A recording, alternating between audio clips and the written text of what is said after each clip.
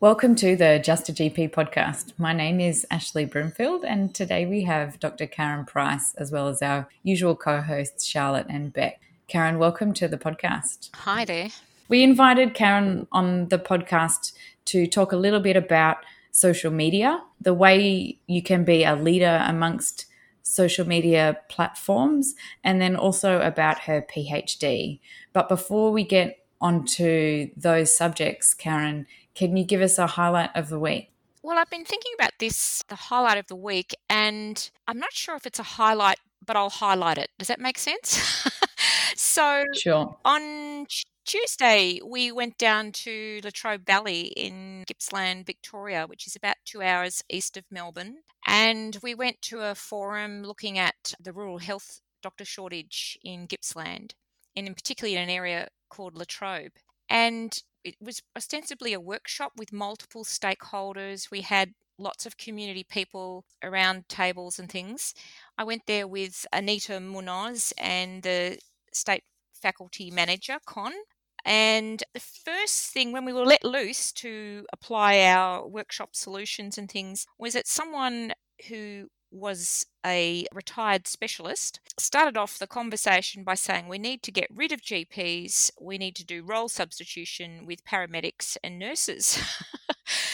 And it's one of those really confronting things and said with such emphatic certainty. And I was the only GP on the table. All the other people were in various roles in health, but not in general practice. And I did hesitate for a minute as I let the wash of rage and then just responded with, well, that's against all international evidence to fragment care and so on. Went through my little spiel on the evidence for quality general practice. And I've just been reflecting on that commentary ever since, and also obviously the issues of rural health placements and complexities of delivering health within a team. And it's just stimulated a lot of thought and discussion amongst my peers, because that wasn't the response from the other people on the table, who are all happy to work in a collaborative team environment in various roles. And I just wondered why there is that narrative amongst some people, and it bothers me considerably. So I don't know whether you have ever come up against something like that, but it sort of stops you in your tracks when it's stated so emphatically.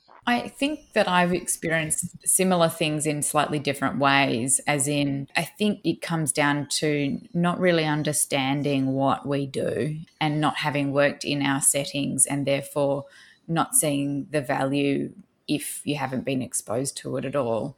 And I think it is useful to shake the boat a little bit and go, is the way that we're doing it the right way, and consider all the different options. So how did you respond when you did actually sort of have that response, and what was the support around the table like? Well, they were a proceduralist, a surgeon, and obviously they didn't have a lot of experience in general practice, but felt that they could state that emphatically, which was interesting. My response was to be calm and respectful, of course, and to try and remain curious about it. And I just said, well, that's really against all the international evidence. If you look at it, the evidence around the world in the literature is for a well-resourced primary care sector, which delivers fantastic outcomes in mortality and morbidity and in cost efficiency. So it's not really the point to fragment care. And the focus of the night was to talk about the way that we operate in community care. And, you know, the ideal practice is one that's centered around collaboration, but still there's this idea that we can sometimes replace general practitioners somewhere and somehow. And I think that's exactly as you say, Charlotte, that we have difficulty describing what we do. When you do a procedure, it's a very single linear object. Someone comes in, they have a lap collie and out they go, and you can measure before and after infection rates and so on and get leaders boards on how many you've done. I mean, it's a more easily quantified environment, but in general practice, our outcomes are much more longitudinal, and whilst there are quantitative outcomes, there's also the qualitative outcomes that are really hard to measure and to justify. Can I also suggest that there's some degree of exactly that, but then when the specialist with a fine point of interest doesn't understand the role of generalism, and that you need the generalism to actually make everything function together. And because they've got such a different brain thinking, they just don't get that bigger picture. There's some really interesting literature out there about the ways in which we view what we do and understanding of it. And I think that some of that is about educating some of these very sort of super specialists into the understanding of the really crucial role of generalism. I think that too, and I think that Trish Greenhalgh has talked about that kind of the paradigm of the very strongly positivist environment and how that's not really a suitable philosophy of knowledge for general practice, which, in terms of philosophy of science stuff, it's not something that many medical people really get exposure to, but I guess doing a PhD, it's part of what you have to go through. So I think there's that formulation, and it's different personalities in medicine, which is great, and people who select themselves out for doing procedures have probably got a very different approach to things than someone who might select themselves out for doing longitudinal care in the community. Obviously, that's a generalisation, but I think some of the studies suggest that that's the case. Well, it'd be interesting to compare the recommendations that your group came up with compared to the Rural Health Summit in Alice Springs this week. Oh, yeah, well, that would be interesting. Do you know what they were? Only from John Kramer's photos in the RACGP Rural Faculty Facebook group. The table basically came up with community-owned medical home with lots of patient engagement in that home, with a range of allied health providers in there. We had to come up with big, bold ways of managing this. And of course, the big elephant in the room was the funding model. So, of course, that's not the only solution for rural health outcomes, and are very complicated. I've got a cousin who's a farmer out in the Wimmera, and he says, well, out in Horsham, they find it very hard to get GPs, whereas in Hamilton, which is also in the Wimmera, they don't. And the difference is that Hamilton has several large schools of good reputation. And I asked one of my senior colleagues at my practice in Melbourne, and he said, well, when he graduated, he considered going to the country, but his wife didn't want to go. So, these are complicated, difficult problems that have been in existence. I guess my point of that story was that it's been in existence for a long, long time. Yes, and it's going to need a wicked solution for the wicked problem. Indeed. It's not going to be getting rid of general practice. It may be reinvigorating general practice, but it won't be about getting rid of the generalist. Anyway. So, Beck, what's your highlight of the week? Thanks, Ash.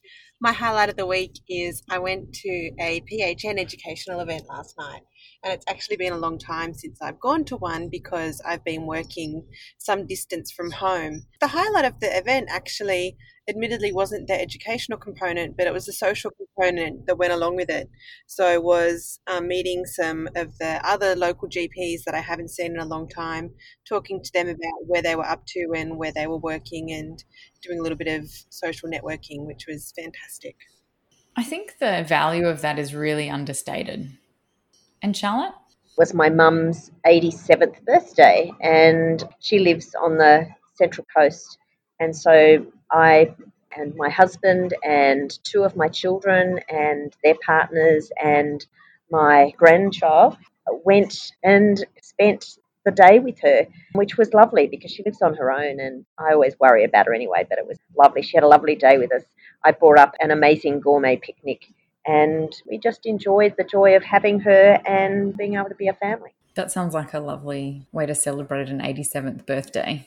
Yes, if I have the pleasure of being able to be 87, I think I would like to have my children want to come and spend the day with me.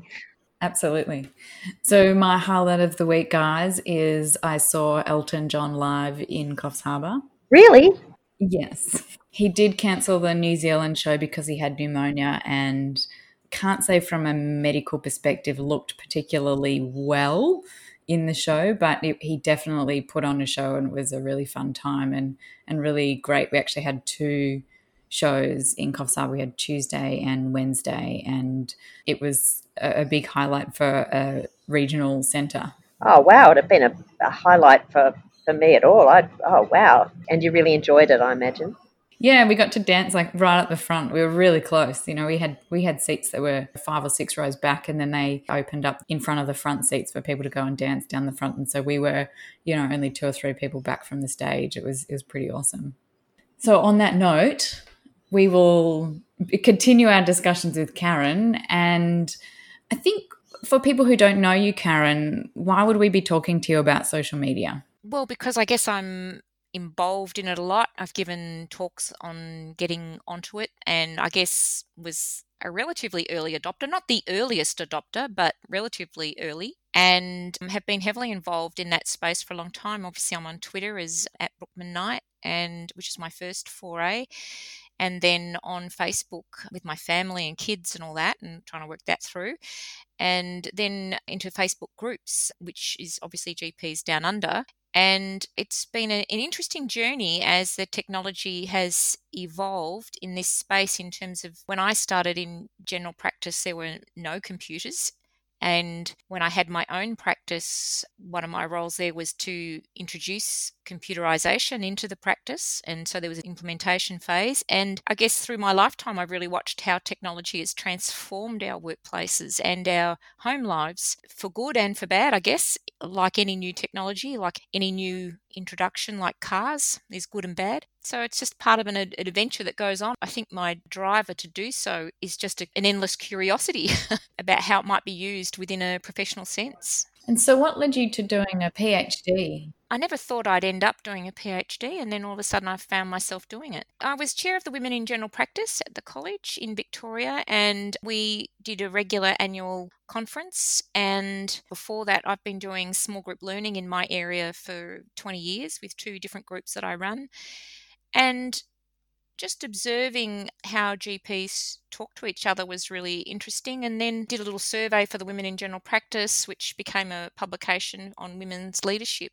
And through that process was talking to a lot of academics, and I went to Wonka in Prague in 2013 and presented that in a workshop. And it was a really stimulating and interesting environment. I've been in practice for a while then, and I think I began to see how important primary care research is in articulating the very conversation that I had that we introduced this session with. It's so important to be able to say what we do, how we do it, why we do it, and how important it is to understand that from multiple angles. And seeing how, particularly at Wonka, people like Harris Ladakis, who's now, I think, CEO of Wonka, was a young guy then, and we were involved in workshops with him, and he's the GP from Italy and much more heavily involved than the Australians at that point, it appeared, in research from a young age through the university. So I think I'd have to say that piqued my curiosity, and I just kept walking through the doors that kept opening, and here I am. So, what's been a highlight for you in terms of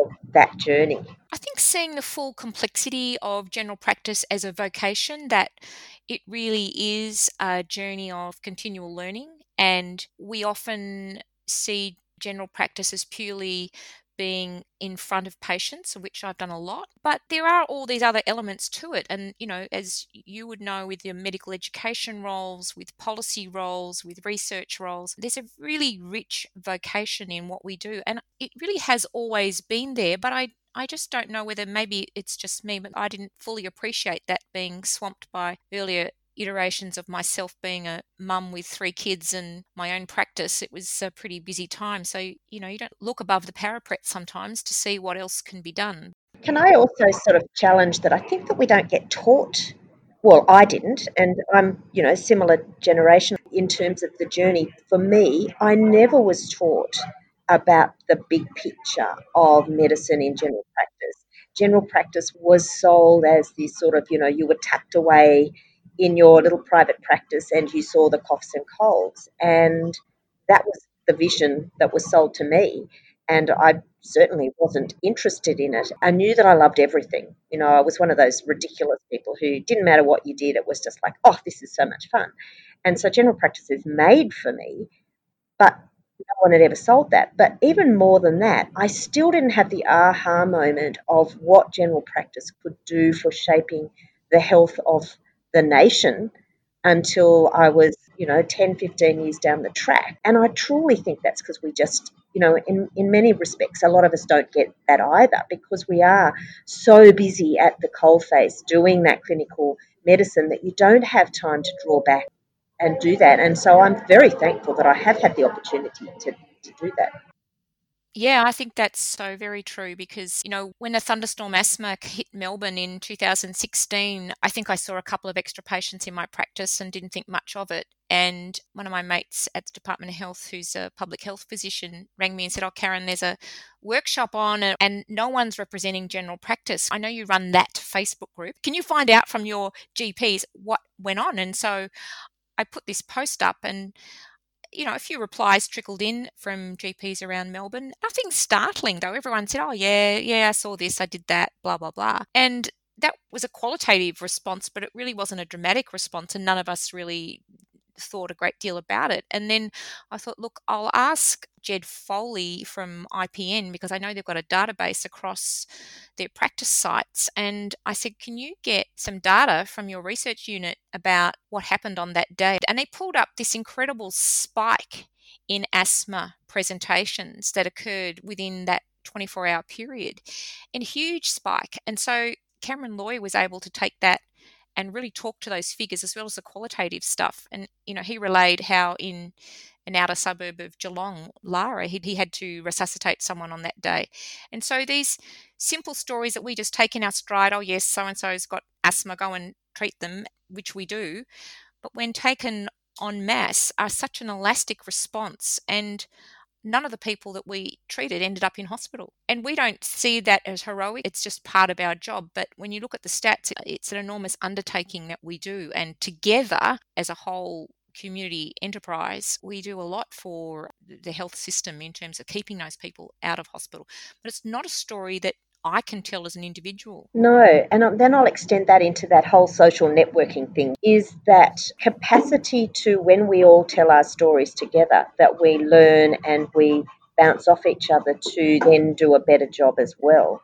I can remember, that whole thing about guidelines. I talked to my colleagues about, well, what are you going to do about this guideline? And that we sort of need to talk to each other and mesh what we think and hear what the consultants say, but then put it into the context of general practice and our patients. And it takes a slightly different morphing. And it's not that we treat outside of guidelines, it's that we know how to adapt into guidelines for our patients in that setting, which is that whole complexity thing that people don't really understand. Yeah, I think you've come across the mind lines in your PhD, Charlotte, as I have, and it's a great conceptualization of what we do from Gabay and LeMay in UK. Yeah, it's a really interesting thing, but it's not inconsistent with evidence-based medicine, of course. And I did hear someone say, interestingly, that the guidelines are really good for novice learners, and then as you, I guess, go through and you get a bit more experience, that you're able to interpret and nuance and adapt those guidelines. So I think that's probably a developmental phase in your general practice life. But you need a guideline as well to set what the basics of the evidence is for what we're doing. And if you didn't have that, you couldn't nuance anything. And so I think it's really fundamental to know that's your foundation stone. But exactly as you use your experience and those around you to know when it's okay to adapt.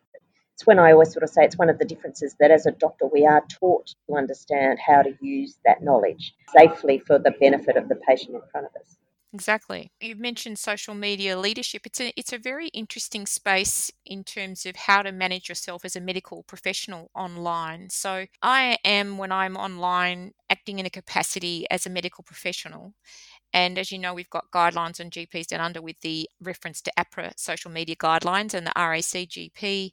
And I presume ACRIM have got social media guidelines. I know the AMA do. So I don't see myself as acting any different online than I would in real life. I think we're just mindful that we do have a role as a science communicator.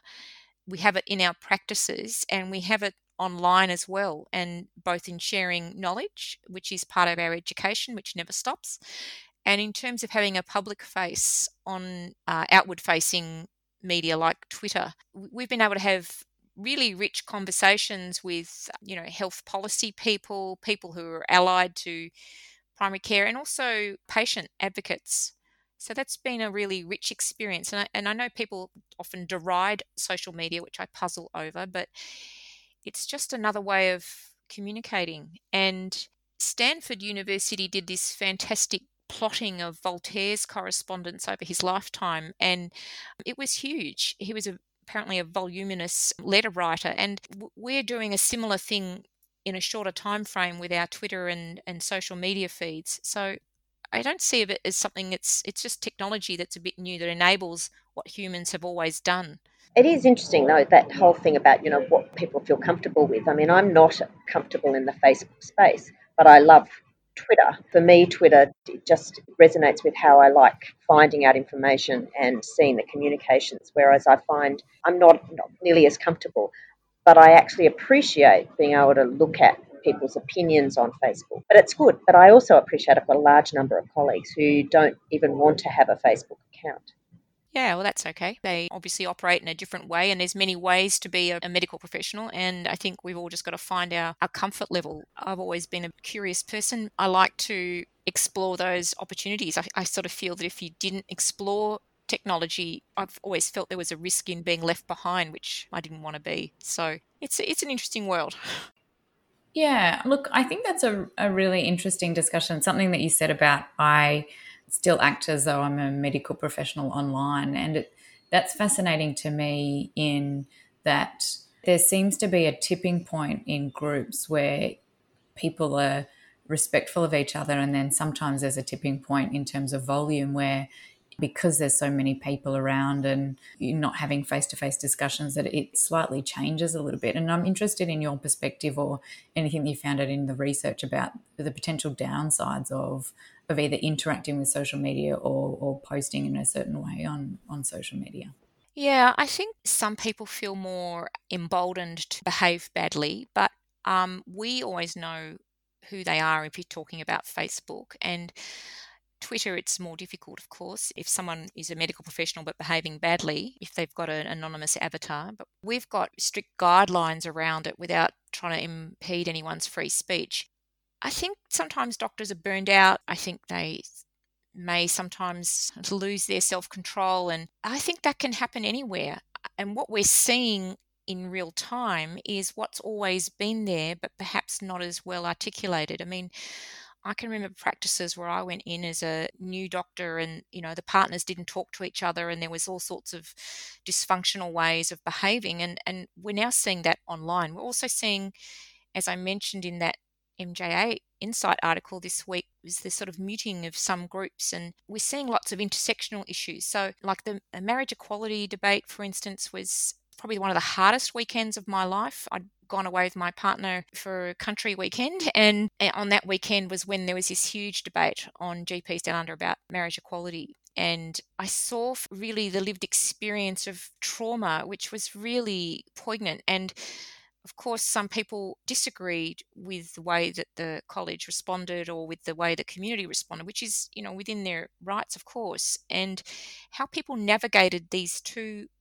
very different positions with such an emotive lot of issues, from religion to culture to belief to, the sacredness of life. I mean, there was so much in that debate, and we saw it in real time.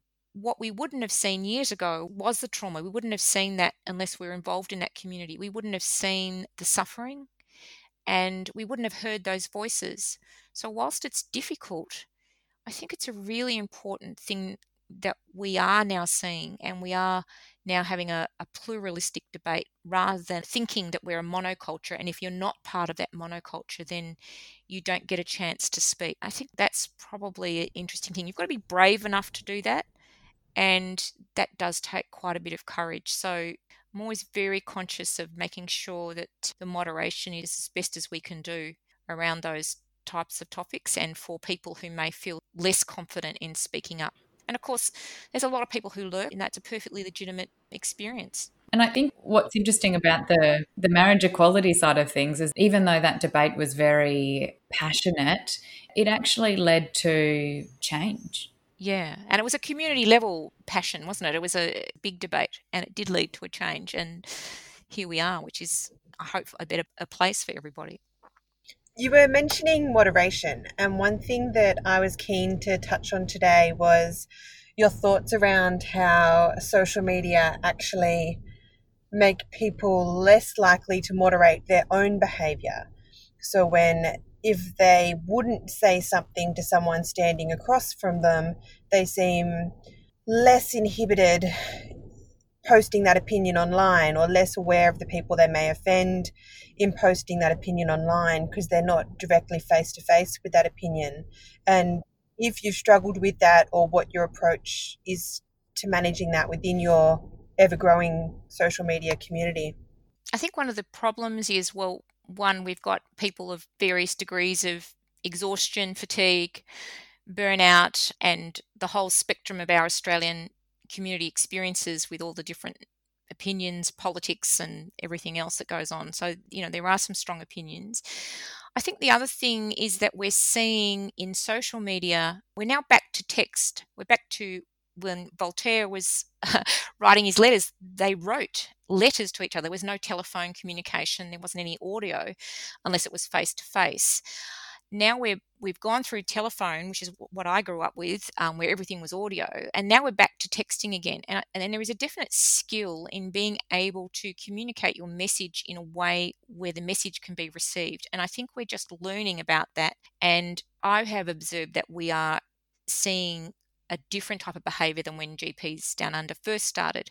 I think people are getting used to the ability to use text. Facebook have introduced emoticons a while ago to overcome the loss of communication when it is only text, because even in what we're talking about now, there'll be so much that people can hear within my voice or within your voice, Beck or Charlotte or Ash, that is communicating as well as the very words that I'm saying.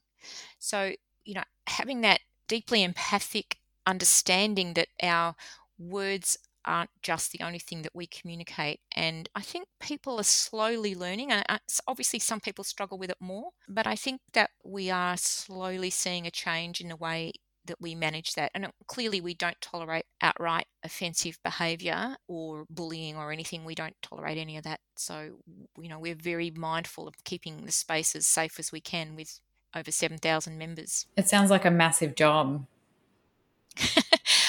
It's not too bad, because I think the majority of people are actually respectful and are curious about what someone else is saying. And I think by modelling that, we've kind of shown that, if you've got a strong opinion, clearly you're passionate about something and you want to be able to communicate that passion and why you're passionate about it. So unless you want to alienate everyone in the room, you're going to need to learn how to communicate that. And it sort of gets back to, we are science communicators. The very word doctor is teacher. So, we have to understand that skill in our role as medical educators, being able to communicate difference with our patients, being able to communicate a different point of view, or to gently steer people away from anti-vaccination stands or ceasing smoking or whatever behaviour that's harming their own health. We have to do that. So I think we have the skills as GPs, and we're learning in a big area now how to manage that between each other. The silent sign, that's a good sign, Karen. That's like a contemplative silence. Well, there's so much to being human, isn't there? There's so much to it. It's such a challenge for all of us at times to control ourselves. And there's certainly times when I push myself away from a keyboard and calm down for a bit. So I think that's another skill, is learning to walk away sometimes is the better part of valor. It sounds like you've got a lot of practice at that, Karen, with your anger flushing over you and the... Yeah, come on. I've got an Irish grandmother, so for sure. I was quite interested about that sort of notion of us learning to communicate in writing again, because it's also quite a different communication in writing. I mean, when my mother was an amazing letter writer, so she migrated out over to Australia and had no family here and wrote letters to all her family members. So she would write 4 or 5 letters minimum a week and was able to do this, but it was only to the person that she wrote it to. Whereas now with Facebook and emails and things, you very easily throw your writings out to a crowd of which a lot of them you don't have any actual relationship with either. So it's quite a different audience, and it's it's obviously much shorter too, because you can just throw off a few lines without thinking about this is going to cost me X amount of money on my postage stamp, or that time and effort. But it is really interesting, isn't it, coming back to that communicating in words and how you do that and not be offensive, because I'm mindful there are some people who I really like speaking to, but when they send me an email, it often makes my hair stand up because their tone in an email is quite different. And I think knowing them is helpful, because then it's a personal style thing, not a personal thing. And I think just having a position of tolerance for people's, unless they're calling you outright, frankly, offensive names, I think this is part of us learning about difference and learning about different approaches and different ways of seeing things. And certainly, it's taken me out of my comfort zone. And when we sit in our consultation rooms with our patients, we are not challenged very often. And yourself, Charlotte, and Beck, in the academic space, how often you're challenged. And I think on social media, I once called the academic peer reviewer the academic bear pit. And I think we're learning to again tolerate that gap of experience that we call difference, and we're better able to understand it. But it is a skill to learn tolerance. Be good if we had more of it, I think. And I think an awareness that not everybody has great skill in writing or has been able to reflect on how the writing comes across to someone else reading it. I know for my emails, I like to be very brief and just like, I'm emailing you because of this.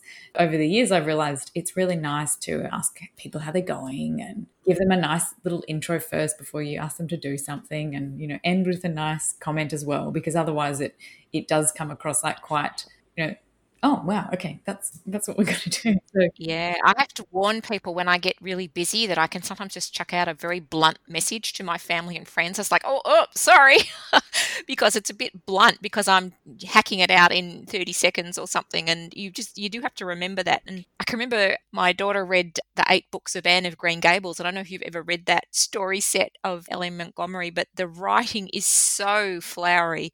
It's from a different era. The care and voluminous, flowery writing of 100 years ago was so different to our style today, which, we might use a simple emoticon to express a whole lot of response. So we're a bit more time poor, aren't we?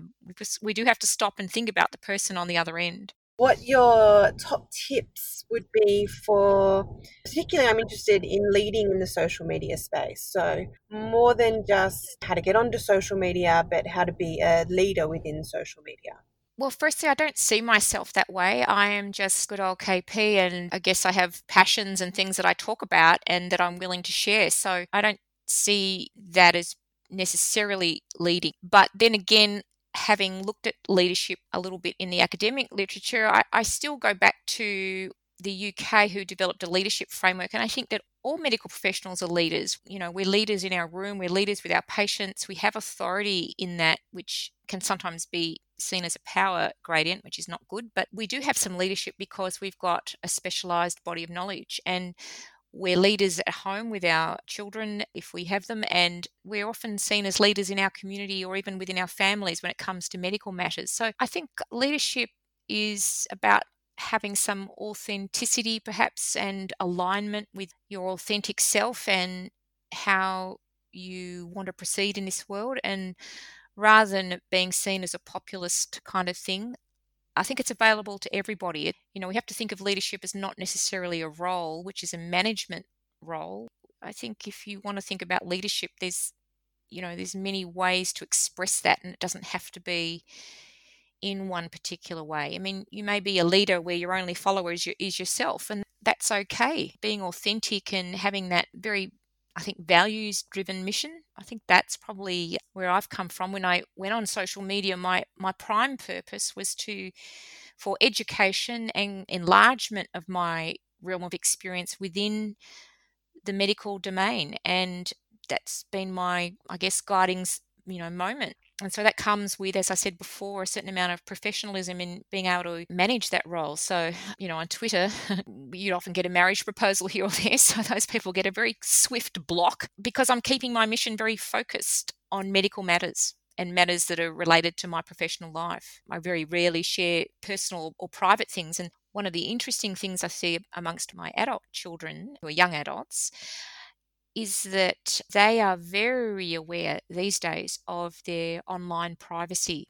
And I think more so than those of us who've come to the internet space later. I think because they've been brought up with technology, they're very aware of keeping something for themselves. So, yeah, I think just being authentic. I feel I am the same online as I am offline. And I know when I met, I think I met Ewan McPhee for the first time in the halls of Prague in 2013, and he was the same offline as he is online, and the same with a lot of the Wonka people from around the world. We all commented upon that, how oh, you are actually the same. And it is a bit weird that I've only met you online for a year, but I actually know you. Again, that's a really interesting thing about being authentic. I guess maybe I've missed the people who are anonymous, but if you're on there in a professional sense, I think Tim Senior and I gave a talk where we think it's a good idea to use your real name and to have a real purpose about why you're in that space. So passion and purpose united, I think that's where I'd go with that one. So, Karen, we've come to the end of our time today. What is your clinical tip for our listeners? My clinical tip is professionalism and to hold on to that, because medicine, like other professional practices, non-medical, are undergoing this kind of weird transformation to perhaps more of a commercial environment, which I think is a big threat to medicine. And I think we've always had a strong culture in medicine.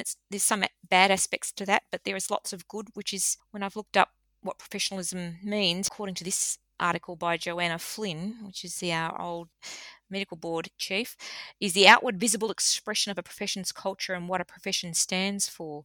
So it's a complex thing about doing the right thing by our patients, doing the right thing by yourself, doing the ethical and right thing by your education standards. It's a long and involved conversation, probably for another podcast. I was just going to say exactly the same thing, Karen. But it's definitely linked to quality, wouldn't you think, Charlotte? Absolutely, intrinsically wound through there, but there's a whole lot of that stuff, isn't there? Yeah. Leadership, professionalism, quality, and generalism. Yes, they're complex, and so you can't be reductive in those discussions, and that's why it's hard to really be precise. When we do like in a very short time space to have something complex reduced to a single word, which is maybe useful, but I don't think as language is the symbol of our own experience that we can reduce our experience to sometimes just a single word. So I think we have to be mindful of that. And Charlotte, what's your tip? Oh, look, I'm mindful that we are amidst lots of coronavirus conversations. And so my tip is that please keep an eye out on the RACGP website, because there will be daily, if needed, updates on what to do. But there's also some really good resources for what to do in your practice. I've been struck by how many GPs don't seem to actually even understand infection control for what it means for the practice and what we do. And we've got some wonderful resources about what does your practice manager need to do, what does your receptionist need to do, what do you need to do as the GP, both outside the room, talking to the patient, and in terms of maintaining a room. So just come and click on the button on our website and go find any number of resources that are helpful. And there's regular posts now in the New South Wales and ACT official RACGP Facebook group, which is where the faculty is able to provide regular updates on things like this and links. Absolutely. And New South Wales is also sending out regular partnered emails with New South Wales Health, just so that, because we are mindful that there's different approaches around Australia. So we're trying to make sure that the New South Wales ones know what to do. And, basically, but that's why I say go to the national site, because you'll be able to find what's relevant for what's going on everywhere. It's been an excellent resource, the national button. It's been great just to go up there and go click and then down to your state, and there it all is. Kudos to the people who are maintaining that site. It's an enormous undertaking. I was going to jump in with my tip of the week next, because it actually follows on nicely from Charlotte. Because my tip of the week is actually, if you're in doubt about what to do with coronavirus and you can't find your answer, is to call public health. I had to call them earlier in the week with a tricky situation that didn't quite fit any of the guidelines, and I'm sure there'll be many patients who don't quite fit guidelines, as we've spoken about previously. And they didn't have the answers, but they were able to talk to somebody and get back to me within 10 minutes with the answers. So they were absolutely lovely, very approachable, and could answer all my questions or find them out if they couldn't. So if in doubt, make the phone call. That kind of segues nicely into my clinical tip of the week, which is related to public health. And I really appreciate when we have our sexual health physicians or the public health people to be able to contact in relation to other infectious diseases. And I have found similar experiences in that I can very clearly get some advice straight away on exactly what I need to do and how, particularly for patients who might have had a needle stick injury in different contexts, and an interpretation of the guidelines when it's not as clear cut as to what is supposed to be done. And in that frame, the Australasian Society for HIV, Viral Hepatitis and Sexual Health Medicine have recently updated their PrEP guidelines, so pre-exposure prophylaxis guidelines to prevent HIV. And I would encourage everybody to have a look at them, download them. It gives some really clear guidance as to what tests to do, how to monitor things, what you need to do before prescribing, and to meet the PBS requirements for prescribing PrEP. Well, thank you for coming on the episode today, Karen. We really appreciate your time, insight, and expertise. Thanks, Karen. Thank you very much for having me.